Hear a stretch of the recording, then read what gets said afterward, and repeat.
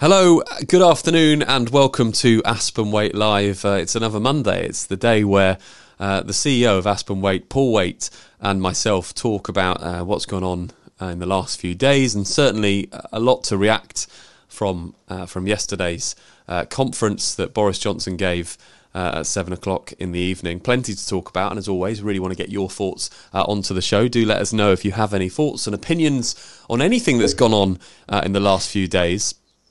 Get your comments in on the live stream, and as always, if you are listening on the podcast, then you can email podcast@aspen-waite.co.uk and get your thoughts into us as well. Plenty to talk about, and I'm delighted that Mr. Paul Waite joins me, as always, to talk about everything on a Monday. Anything goes, really. Good afternoon, Paul. Good afternoon, Ben. I'm not sure a lot was the right words to use, but we'll come on to that in a minute, no doubt, as you sup your pint of orangeade.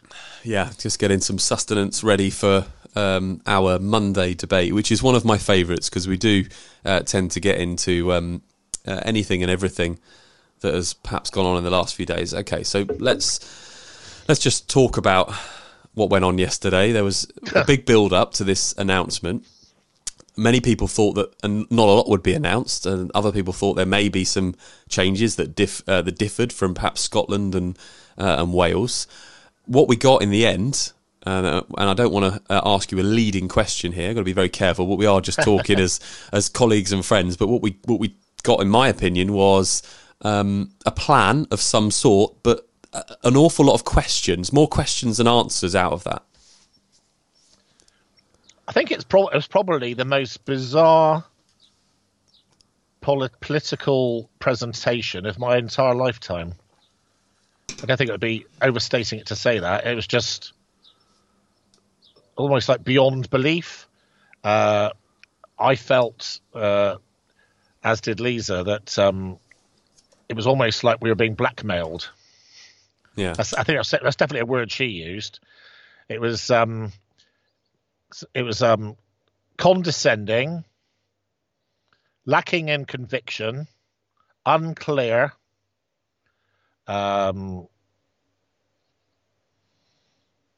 completely lacking in resolve and purpose. It was like well, this might happen, but on the other hand, then this might happen, and of course, if it was to rain, well, then there might be another thing to happen altogether. So, and it just delivered in such an odd way. I just thought it was absolute rubbish. Yeah, it was very bizarre, because it wasn't I'm not sure what tone I expected. I'm not sure what I expected in general, but I think I mentioned to you yesterday when I dropped you a message that we did. I wouldn't say we disagreed on it, but we had different views on what he'd set out. I was surprised slightly by the timescale. I did say June, that I thought restaurants and a few bars and places would open. He said July, so I thought that was a month delayed as far as what I thought would happen. And it goes back to our conversation that we've had around business almost every live stream, which is a day now, every day or every week that goes past will be the end of another business. So I did feel for anybody in the entertainment industry, in the bars, the restaurants, the gyms that supposedly going on yesterday aren't going to be open until, or considered to be open until, July. I think running against the backdrop of his conference last night, I have it's been two separate things happening over the last few days, last couple of weeks.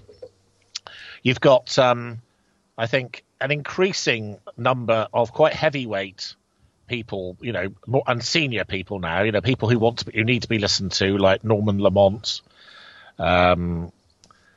Gordon Brown, the normal people on LBC, Brendan O'Neill, these sort of people who are almost like me. So I'd say I'm in the same camp as them, almost aghast that no one's listening, no one's actually observing anything. They're not learning any lessons from what's happening overseas. They're not interpreting data properly. It's like it's like, no, I'm not. I mean this sincerely. This is seriously how I see it. It's like watching a mix. It's like watching a group of rabbits in headlights behaving like zombies, and turning, for instance, the NHS into some sacred cult. And what did I say to my dad yesterday? I said it's like being in the invasion of the body snatchers, and seeing a significant percentage of my countrymen turn into this sort of zombie-like person who trots out cliches and gets their saucepan out and bangs it at 8 o'clock every night. It's really quite disturbing. Yeah, and I think probably the one word that people would, if we asked 100 people about in one word to sum up yesterday's announcement, it would be confusion. And already this morning, if you were to delve into Sky News, BBC, and dare I say it, some of the papers, you would see the roads packed, the rails packed, and I think Dominic Raab has come out and said, no, we meant to start from Wednesday, not from this morning. I think the amount of people that I've been in WhatsApp groups and messaged and said, well, I don't know whether to go back to work or not. Do I count? Can I go back? That, the things that are going around, people are confused. I wonder if we'll get clarity later, but are you surprised that, I guess by the answers you've just given, you're going to say yes, but are you surprised, given a government level, what we're talking about here, it's so important at a government level, that the message was so confusing yesterday? Well, it's interesting because you and I have a slight difference of opinion on this, but I think it's more to do with we both agree there's a rice pudding, but I want to put jam in it or something, and you don't. It's not serious. I think I'll go back to what I said in my opening remarks. It was the oddest in terms. Obviously, as someone who does a lot of public speaking myself, I cannot imagine doing a speech myself that was so lacking in conviction and purpose, resolve, and clarity, and any form of plan. So, yes, I was surprised that a person who is sometimes referred to as a little Churchill, for instance, who can normally talk very well, should give the most bizarre performance from a presentational point of view. In terms of, was I surprised, I suppose, by the overall content of it? Funnily enough, I probably, I don't know if it's the right word to use, positive. I mean, I thought, so going back to my original predictions, I thought that garden centres, for instance, would be open by May the 8th. I think that was my prediction. And I actually thought small shops would be as well. So let's park that up for a minute. In terms of things like pubs, I could see, on the basis of what was being said, or perhaps not being said, which is perhaps more relevant from the question you asked, us going through to perhaps even September before, realistically you could go and have a pint. So I think actually, and of course, this comes back to how you see it. So if you could look at Boris's performance with one of two different points of view, couldn't you? So you could either take him at face value, which is, oh, well, like I said earlier, well, if it rains, then you've got to stay inside. But if it's sunny, then perhaps you could go outside. But of course, I don't know whether it's going to be sunny or rainy, so who knows? Hey, who knows what we could be doing? It could be one or the other, If you, I mean, obviously, I am increasingly of the opinion that I'm trying to think how to put this before I get shot down by listeners. I'm starting to get quite angry, actually, and I think that is the right word to use. I'm starting to get quite angry at the misrepresentation and the lack of balance and the way things are presented to us, which are patently not true. On the front of the Sunday Express yesterday, as the paper my parents read, it said something like COVID at a critical stage, say government. Things like 100,000 people set to die in second wave. Like, why? Who knows that? Who says they are? There's no evidence to suggest that at all. It's absolute nonsense, and it's just, I was looking at the international statistics again yesterday. Every country in the world, and it's interesting actually. Belgium actually has by some distance the highest level of deaths per 1,000 people.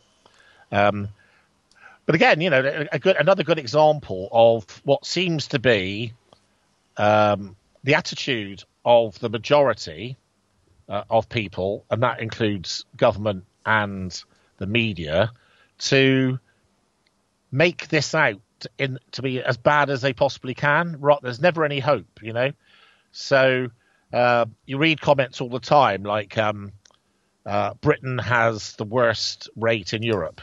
You see that freely put everywhere. Britain has the worst, but it doesn't. If you compare Britain with Belgium, Spain, and Italy, it has a lower instance of deaths than each of those countries. The reason why we have more deaths is because we've got a much bigger population than those countries have. Roughly 10 times bigger population than Belgium, just over 10% bigger than Italy, and I think it's about 50% bigger than Spain. So if you actually adjust the deaths on a proper basis of a proper comparison, but that's not, and then you get things like, what did I read yesterday? Something like panic in Germany as second wave. So basically, they've started easing their lockdown, and there was an article which was hugely overstated about the fact that there's evidence to suggest a sort of second wave effect. Now, when you consider that less than 7,000 people have died in the whole of Germany since we started, again, it's perspective, isn't it? So I think it's anyway. So finishing off my point. So I think if you believe, which I do, that I think it's increasingly looking to me increasingly likely that most of the Western world will have caused massive damage to the economy and people for insufficient reason, in my opinion. So I would be very optimistic that the shops will be open in June. You will be able to have a drink in July. And I think that probably would be, certainly from the drink point of view, I think that probably would have been at the positive end of my expectation. Yeah, I think I agree with you on those points. And one of the things I wanted to add on was just what we talked about the government yesterday and Boris delivering that. It did seem, and it did come across a government that doesn't really know what to do. And the people that are going to be for the government will say, well, of course they don't know what to do because they don't know enough about this virus, and they're being very cautious. I think we could say that, really cautious. There seemed to be a statement that followed a statement every time Boris spoke, which was, we will do this, but we might not if we think that it's not right. And I think the other thing that we've mentioned before, and I'm not sure if we've mentioned it on the live streams, is that, and this could be this could divide a few people that are watching, and if it does, I apologise, but this is a real honest debate. Everything that the government does has to be for the person that doesn't understand it the most. And I do have a little bit of a bee in my bonnet about this, and again, this will divide people. But I think that we can be very stupid in this country, and everything that is. I saw pictures of people congering round streets for VE Day, and all sorts of things came out of. I mean, I know the papers like to build it up, and I know that we always we always criticise him where we can, and I don't like to be that person, but I do feel we have a touch of stupidity about us in this country, and as you've probably seen this morning by the amount of people going to work, I just don't think we make great decisions all the time, and I think that's which bit is being stupid? I'm not quite sure what your point is. But my point is that stupid. My point is that the government have to make decisions based on stupid reactions. So when the government is saying, "Well, look, you can't do this now," and you get it, we're going to have to restrict you doing this, and we're going to have to, you can't see this person, and you're still not allowed to see your families. And I feel, my personal opinion is that they're having to be like that. And your point is they're managing this wrong, and you should be allowed to do all these things. And they may well agree with you, but I think they have to dumb it down to the simplest fit instruction, because I don't think a lot of people can take that instruction the right way. So I'll give you an example. If somebody said to me, okay, well, you can go and see your family, but obviously make sure you do this, and this, I'd be able to do that. I'd say, right, I'm not going to go inside. We're just going to sit outside. We're going to wash my hands. I'm going to do this. But I don't think people can. And I think that's why the government has to say, you can't see your family. Now, that could be used as an example for everything else. And that's why all these restrictions are still in place, in my view, is because I don't think they can trust people to follow complicated instructions. That's just my opinion. No, I think probably you're right in terms of the causal effect of what you say is true. The reason, I don't know if you noticed, I was shaking my head a lot when you were talking. And it's not because clearly what you say is true, right? The reason I'm actually quite, I don't know what to say, I'd get quite, almost again, quite disturbed to the point of angry about this whole process is we're supposed to live in a democracy. Yeah. So the whole point of a democracy, whether you like it or not, is not to do what you just said. So if you take the Swedish attitude, for instance, which is totally in keeping with my democratic principles, right? The Swedish view is you make the facts available to the people. You hear this said an awful lot on programs about Sweden, and what the Swedish say, they say the people aren't stupid, right? Whereas what you're saying is the British people are stupid, and the government thinks we're all stupid. So it's a complete opposite. So you've got the UK government basically saying you're all a bunch of thickos. I've got to treat you all like you're under house arrest. And common sense disappears out the window because that's what we have to do. And the Swedes, on the other hand, are saying we're a proud democratic country. We'll tell you all the facts. We'll trust you to make the right decisions. And again, coming back to my point about lack of balanced reporting. So let's take Germany. There is a common view, which certainly hasn't been corrected in the mainstream media, that Germans, on the whole, are a very orderly people. And that one of the reasons why their death rate is probably, nearly 20% of ours, not far off that, 25 at the most, is because the Germans are very obedient. Well, the fact is they're not. So actually, if you look at naughty countries, for instance, if we call it that way, so if you look at the people who have most disobeyed the lockdown, the Germans are right up there.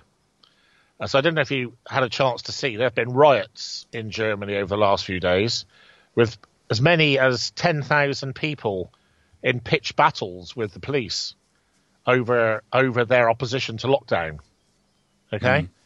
And the fact is, apparently, I'm not a German, so I'm not able to watch it every day, but I'm told that this has been, the Germans have basically, from day one, not followed the procedure. And so, if you actually, I suppose there's several different things here, isn't there? So I think, firstly, there has to be a reason why you're asked to do something, isn't there? So there's got to be an objective. And as somebody said in our group meeting this morning, I think it's actually quite distressing to see people who are supposed to be our government. They have a one-track policy. everything they do is based around keeping the NHS below anything like maximum capacity. That's all they care about. They don't care how many old people die in care homes. They don't care how many people die of heart attacks, how many people die of cancer, how many people whose lives are going to be blighted forever over this. They don't care about the cost of the economy. They don't care. So all they're doing is they're making pension decisions, as you'd call it. But coming back to my point about rabbits in the headlight. So they're scared. None of them have got the conviction to turn around like the Swedes have and say, no, this is the right thing to do. And if you look at something I said last week, which is still true today, only something like 300 people under the age of 30 have died in the UK, right?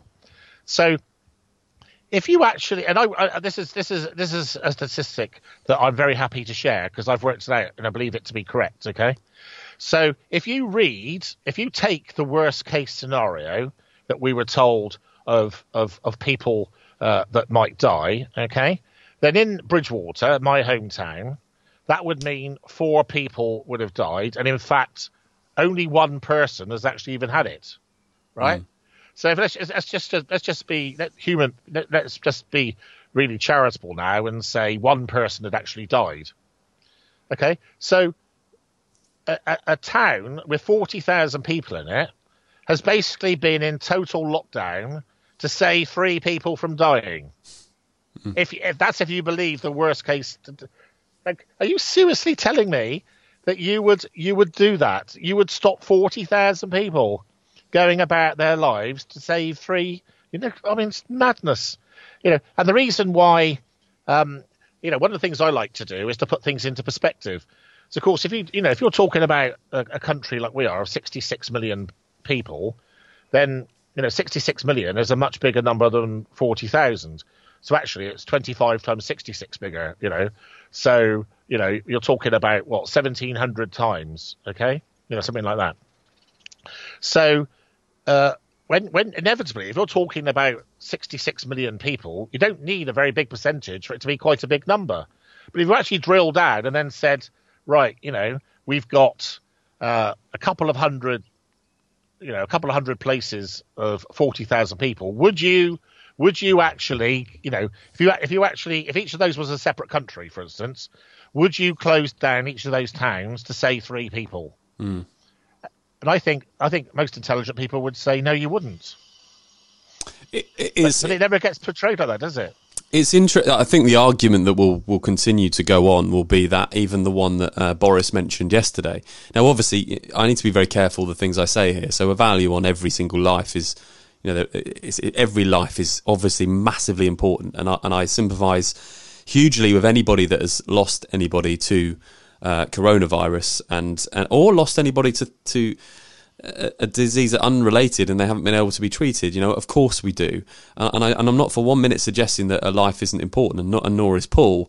But when you look at the worst case yesterday, Boris said that had we not acted the way we did, we could have been looking at 250, 300,000 deaths from this over the last 2 months. But even when you do the maths on that, and the argument will be, if we'd have lost 300,000 people to this disease, but gone about our business in a normal way, what percentage of our population is that? And the fact that we wouldn't be heading into recessions and we wouldn't have had all the people lost their jobs and mental health issues and people died with other diseases. What we're trying to say is actually, you mentioned this at the very beginning, Paul, even if 300,000 people would have died, the impact on the country and what that may have done as far as not having this whole economic situation is what we're trying to weigh up here. And that was the worst case numbers, by the way, that Boris was saying. We're nowhere near that at all. I think it's 2 separate things here, isn't it? I would have said, because I think it's very important to be balanced. I mean, I think if 300,000 people had died, then that's too many. I don't think you could possibly allow that to happen. I think I'd be, you're looking at 0.5%. That would be. So I think, but the actual point is there is no evidence whatsoever that anything like 300,000 people would die. I think what's most disappointing to me of the UK government's reaction and there is they've actually got one of the most easy jobs of all the governments. Their position is easy because they're following. So we have got Spain, for instance. People are now pretty much able to do most things that they normally would have done. Germany has massively, the Bundesliga, as you know, is going back into action. Playing proper football and all that. So there's not evidence of any country at all where there's anything like the sort of numbers it would take to take us up to 300,000 people. We're looking at that would be roughly 10 times more than we're at now. We're already, I think we've got the 5th worst statistics in the world. I think it's something like that. So, the top country in the world per 1,000 deaths is Belgium, which is about 50% more than ours, I think. So, and then you've got, of course, the statistics that I think are much more interesting are Sweden, where Sweden is running at something like 2/3 of our deaths, that sort of amount. So they're running at 2/3 of our deaths and not being in lockdown at all.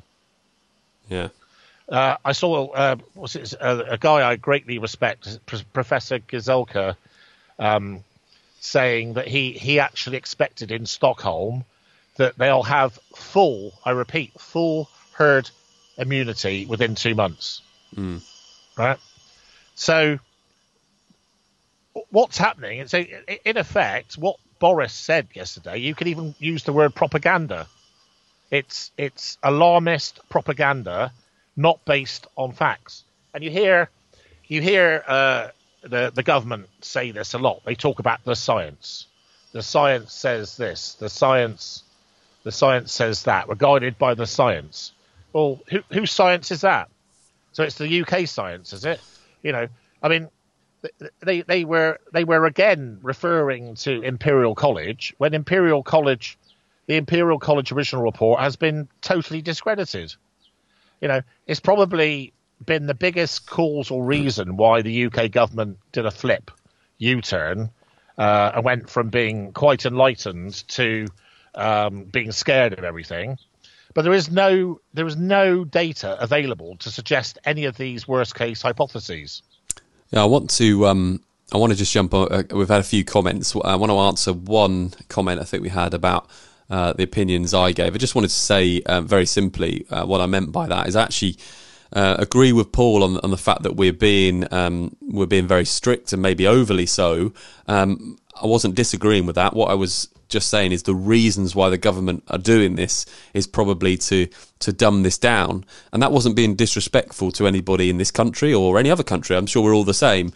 But I'll give you an example. Yesterday, they announced that we could go on the beaches. We'd be able to go with our own family to the beaches.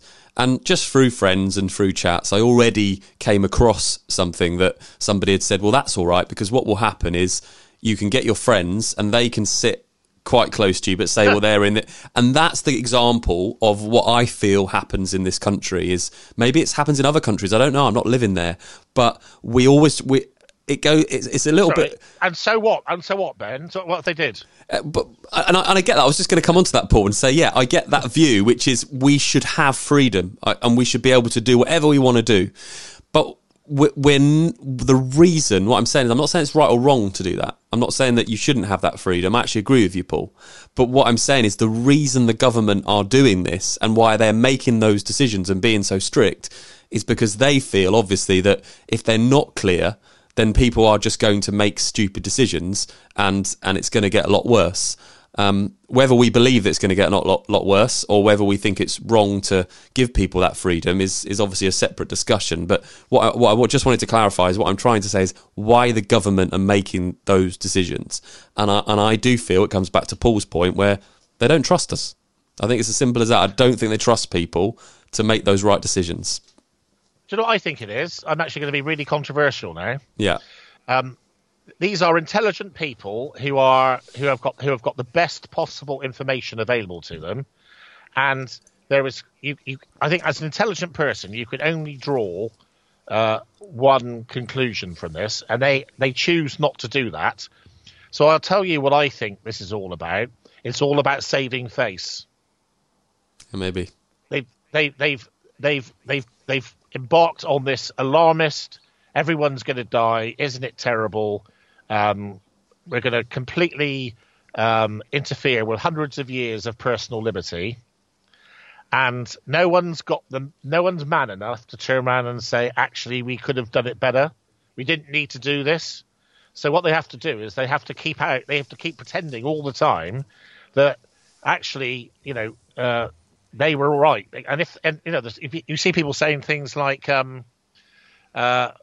lockdown has been a huge success because only 30,000 people have died, and actually there were reports that suggested 300,000 people. So aren't we clever? We've saved 270,000 of you from dying. Whereas actually a fairer thing we would be to say 300,000 people were never going to die in the first place.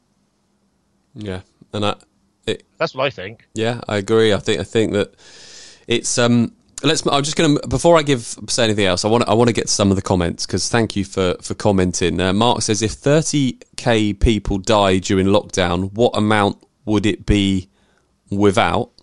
Well, I guess we will never know the answer to that. Well, go to Sweden would be my answer to that.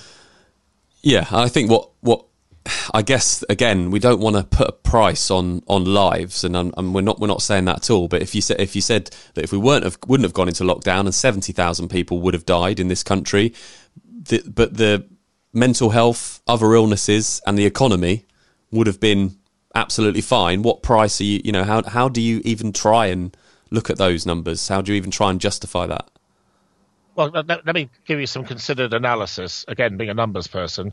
So as I said last week, 91.1% of all deaths in the UK are people over the age of 65. The average age of someone that's died in the UK is 75. Less than 300 people in the UK have died under the age of 30, right? So if you just take all that, I would obviously it's not something I would like to see happen, and of course, as you said yourself, it's not something you could ever model or put into practice. But my point of view would be that if in fact, which is what I would have done, so I think that no one on the whole is going to criticise someone for being overcautious. I think overcaution is always better than undercaution, right? But then you also have to consider all the facts. Like at the moment, for instance, we're now in a situation, and again, these are facts, we're now seeing quite considerable levels of excess deaths at home, okay? And of those excess deaths, only roughly 1/4 are coronavirus related. So therefore, 3/4 of the excess deaths at home are now non-coronavirus related. Got a huge escalation in people dying of heart attacks. I mean, I do find this rather impossible to understand. I mean, talk about your word stupid. Apparently, people are having heart attacks and not going to hospital with them, Now, I would suggest, and people... And then the government has the temerity to talk about the fact that you really can't go to hospital, guys. You know what's going on here? Well, the reason they're doing that is because they bloody brainwashed them into it in the first place, Yeah, I think that's a really interesting point, and actually that reminded me of the way to word this, when just to avoid criticism of people saying, well, hang on a minute, you're saying that it would be okay if 80,000 people died and the economy was fine and we were all great. I think the other way of looking at it is, yes, 30,000 people, whatever it will be, would have died from this, and I'm not saying that if 80,000 people died from coronavirus, and let's be honest, they're not all from coronavirus, they're just with coronavirus. I'm not saying that would be okay, because we've lost 80,000 people, but the economy's strong, we've stayed open. What I'm saying here is, what about all the people that are going to die because of mental health? What about all the people that are going to die because of, as Paul said, other illnesses? What about the people that will ultimately die because of the impact on the economy and because of the impact on their lives. So we could be in a situation, we don't know, that actually if we'd have left this and gone down the Sweden route and said we're going to leave this, and the economy would have been okay, mental health would have been a lot better, all the other illnesses would have been dealt with a lot better. We will never know these figures, but we could have been in a position where 70,000 people died because we'd have left things as they were. But actually, we don't now know that maybe 30,000 people will die because we shut down, but there'll be 150,000 deaths related to the fact that we've shut down the economy.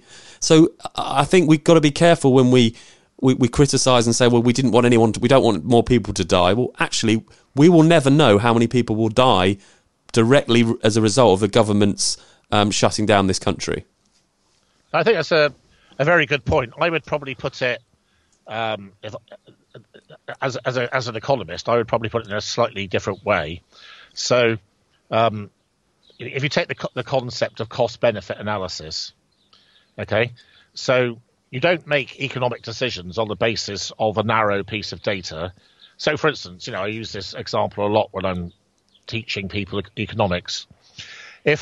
So for me, for instance, right, let's imagine you have an important industry, okay, so an important industry in the UK, and a leading company in this sector is in danger of collapsing.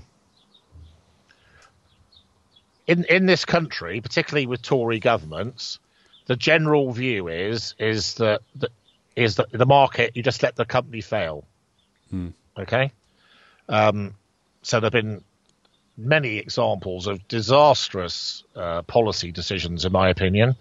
So you'll see a refusal to bail out a company. I don't know, maybe a company needs £20 million to save it, but if you do put that money in, 5,000 people keep their jobs. Yeah. Okay. So the cost-benefit analysis is not just to say it costs 20 million. You then turn around and say, if I didn't put in the 20 million, what is the cost? Yeah. Right. I'm going to lose this company in this important sector. So that means that Britain has now got a less competitive edge in the world in terms of that space. And then you've got things like how much VAT less is going to be paid, what pay as you earn is less going to be paid, and then what would the unemployment cost be of those 5,000 people? Yeah. So the cost-benefit analysis approach is a considered all costs one. So with the coronavirus, to make a proper decision, you can't just turn around and say, which is what happens now, coronavirus, 30,000, everything else doesn't matter. You've got to say, like you just said, at the moment, 30,000 people have died of coronavirus, and then probably at least 10,000, I don't know the right numbers, lots of people have already died because of other things. So the net deaths is actually nowhere near 30,000. I think we can all agree that. And then you've got the other costs, such as, so the other thing I was thinking when I was listening to you, what price do you put on shattered dreams? What price do you put on? So, we've now got a very effective loan in terms of the bounce back loan. But the fact is, let's imagine, so one of my longest standing clients, who is quite a mature lady, let's put it at that. She's been in the pub trade for many, many, many years. I spoke to her last week, and she's applied for a £50,000 bounce back loan, right? Well, she's taking on more debt through no fault of her own. Why is she having to do that? The government have said you can't open. She's losing money because of a government decision made, and now she's not only got to sit there with her pub closed and not have her custom, she's now having to borrow £50,000, which she's going to have to pay back. Well, what's that going to do to her? Yeah, do you know what? We're coming towards the end of our time for this show, and I've got a couple more. I just want to read this comment actually first from Callum Paul, who's on the show on Friday. Sweden's population is much more dispersed. We have an insanely dense population, was a comment that he made. You're shaking your head. Sorry, Callum. That's an unbalanced conversation. It's true in part. Rachel made the same point, and recently, and Sweden. It's true. Sweden has a very diverse population spread out over a large geographical area. Yes, that's true for about half the population. And then, but if you look at Stockholm, for instance, the density of people in Stockholm is not dissimilar to any leading city anywhere else. Fact. So, yes. So probably the best analogy you could give would be, you could say that half of Sweden was like the West Country, if you like, where we've got, hardly any. Again, so why is the West Country locked down? We've got hardly anyone's died in the West Country. Yeah. So if you could say, just to make it easy for our listeners, you could say that half of Sweden was like the West Country, and Stockholm is like London. That would not be a ridiculous thing to say. Okay, so what's happening there is half of the Swedish people, therefore, would because they're so spread out, are going to have a very low instance of catching the coronavirus, but the other half of Sweden is going to be no different to anywhere else. So it's not true to say that Sweden's instance of deaths is lower than ours, despite their relaxed view to lockdown, because of those factors. So I don't. And again, I think, as a generalisation, if you don't go any further, Callum's point and the point that Rachel keeps making are not untrue, but that isn't all of it, is it? So the actual truth of it is what I say. It's not as simple as that. So I would say personally that the logical conclusion from the Swedish model would be, so if you look at Sweden, most of their deaths are in care homes, right? I mean, you could even argue to some extent, from what I read, that their the sort of the rampant running away escalation in care homes is quite serious in Sweden, right? But it's coming back to the point I made earlier, that probably if you let all people under the age of 30 go out unlimitedly with no social distancing at all, it's probably quite likely that probably no more than about 1,000 of them would die anyway. Do you see what I mean? With no restrictions on their liberty. So, seems to me, wouldn't it make more sense to spend the money in a much more sensible way? So I think that although it's flirting with non-democratic, I think that spending a lot of resource in protecting people in care homes and the aged makes a lot of sense. But then there was no need to do anything else. Yeah, it's an interesting one. I think we will continue this. The Mondays always seem like a really good show to talk about what's happening and the progress across the weekend and indeed last week, and we'll do it again on these shows. I'm conscious that we're coming to the end of our time. Do you know what? My final thoughts today, and having everything that's gone on yesterday and everything we've discussed, is just that I'm very much a positive forward thinker. We have to learn the lessons of what's happened. And I know people will say it's happened once in 100 years or whatever that stat might be, but we must learn the lessons. And we asked Oksana this when she came on, and I think Mark Carey as well on one of the shows a few weeks ago, and then they both said that they weren't sure that we would learn the lessons from this. And I remember a conversation, must have been very early January, because I followed this on New Year's Eve when it broke in China. And I sort of jokingly said to somebody that I was with at the time, what we should do is just shut down all airlines right now. Shut them down. Oh, definitely, yeah. Shut down all airlines right now and just contain this, because otherwise it's going to be terrible. And the person actually said to me in great detail, and this is someone that I admire and has got a good opinion on business, said, Ben, obviously it's a nice sentiment, but you can't do that, because that would devastate the economy. They could never do that. Well, look what's happened now. We're already in that position. I know there's a lot more to it, but I think the crux of that was, for me, is we have to look forward. We have to be positive, and we love to end these on a positive note. This has been a brilliant discussion, but we must learn lessons from this in every sense, because otherwise we could well be in this same position again, even for future generations. I think our colleague Darren Horn summed this up beautifully in response to your comments, where he basically said the UK government had the benefit of seeing what had happened in China, and yet they allowed, what did he call it, a car crash?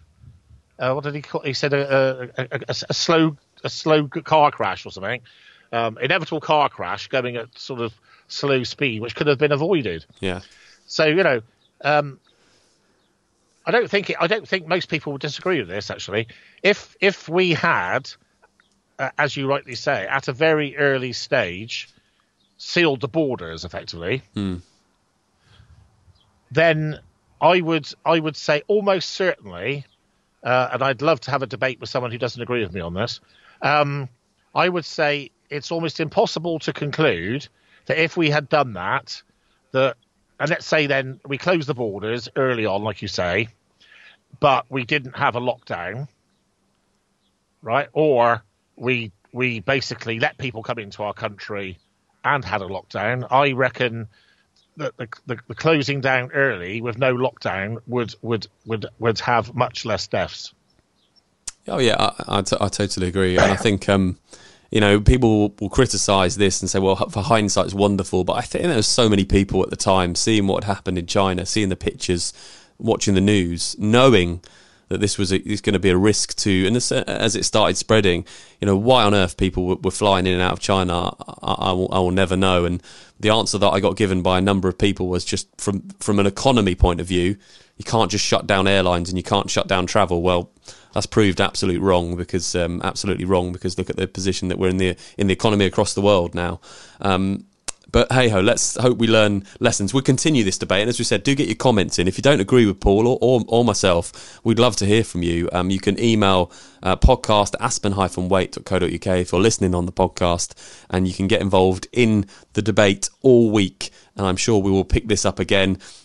I'll be back tomorrow lunchtime with Mark Carey, where we will talk about different things. We try and make every one of these podcasts and live streams very different. But certainly, if you've got any comments, then pass them along to us, and we'll debate those on future shows. Right, this is my favourite part of our show, because we go back to the A to Z and back to Paul for his song of the day. Back to the 80s. I just wanted to say something very wise before I did my music thing. Of course. And I was just gonna say, for hindsight, substitute the word foresight.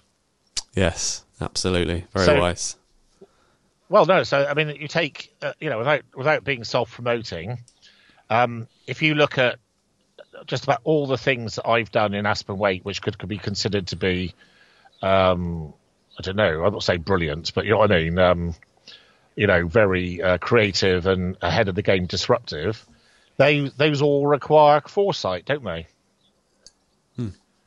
Absolutely, I think you're right. Is it asking too much for people who are supposed to be the cream, who are government, to take evidence and disseminate that in a manner that creates foresight? I don't think so. No, I think it's perfectly reasonable. So to say, I don't think, so I think the hindsight thing is quite an ignorant, I don't mean your part, I mean, it's an ignorant point of view, because people should be able to take evidence and make reasonable extrapolations and deductions from it. Anyway, enough of all that stuff for today.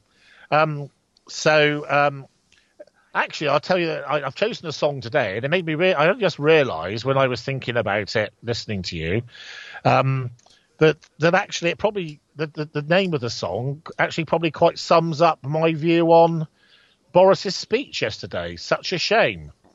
A whole situation is such a shame. So in our little A to Z journey, we've got to T today, and there's lots of very good tea artists actually. So it was quite difficult. One of the things I've been trying to do in our live streams is to avoid repetition, i.e., songs that I've played in previous podcasts. Going back now nearly 18 months. So it was actually, once I got there, it was actually quite an easy decision to know what band to pick. So I decided to pick Talk Talk, because I don't think that I've played any Talk Talk over the 18 months since I've been doing podcasts and live streams. And it's funny, we mentioned Callum earlier with his comments about Sweden. So Callum, Sam and I used to spend quite a lot of time in the car together, because I took them to school and took them home. And we've always been a very musical family, as you know. And, that's what I say. I used to call Callum's music metal shit. So through Callum was quite, as he is now, quite insistent on his views being represented, shall we say. So when I was in the car with Callum, we usually had to listen to Metallica and In Me and Incubus, these sort of people. And even really awful stuff like Megadeth. But along with that, I was allowed to play my stuff. And Talk Talk are actually a band that we both really enjoyed. I can remember sitting there and Callum really enjoyed Talk Talk stuff. So I think Talk Talk are a band that produced, again, one of those bands that sort of produces exceptional music, which I don't think it sounds like anything else. If you listen to a Talk Talk song, I'm not sitting there thinking, oh, that sounds a bit like Dire Straits or U2 or whatever. It sounds like Talk Talk. They have a sound which is unique to them, which I think is very commendable. And they produced a series of hits in the 80s, which has everything you'd want in a song and some good lyrics too. So I picked a song today, which probably isn't necessarily their biggest selling one, but I just thought it's just a song I just enjoy listening to. So today we're playing out with Such a Shame by the groovy Talk Talk. And as always, it's coming up on the podcast. And if you're watching on the live stream, do go and check out on whatever your content provider is a little bit later this afternoon. Paul, thank you so much for your company. An excellent Monday debate as always. Thank you, Ben.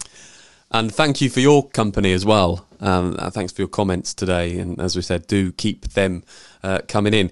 Also, you can contact us as well if you want to find out about how we may be able to support you and help you with your own media ventures. We do plenty of live streams, podcasting. We just launched our radio station and we'd love to be able to support you. So to find out more, please do get in touch with us. For now, you can email friend@aspen-waite.co.uk. We're going to have a dedicated email address for that from tomorrow, and I'll give that out on the show tomorrow at 12:30. Have a great rest of the day.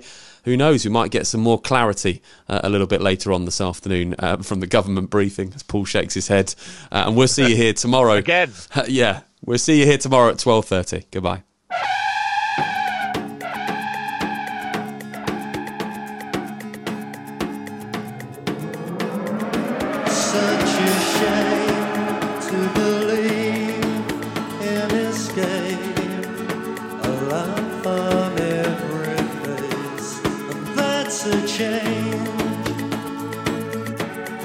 Till I'm finally left with an it. Tell me to relax.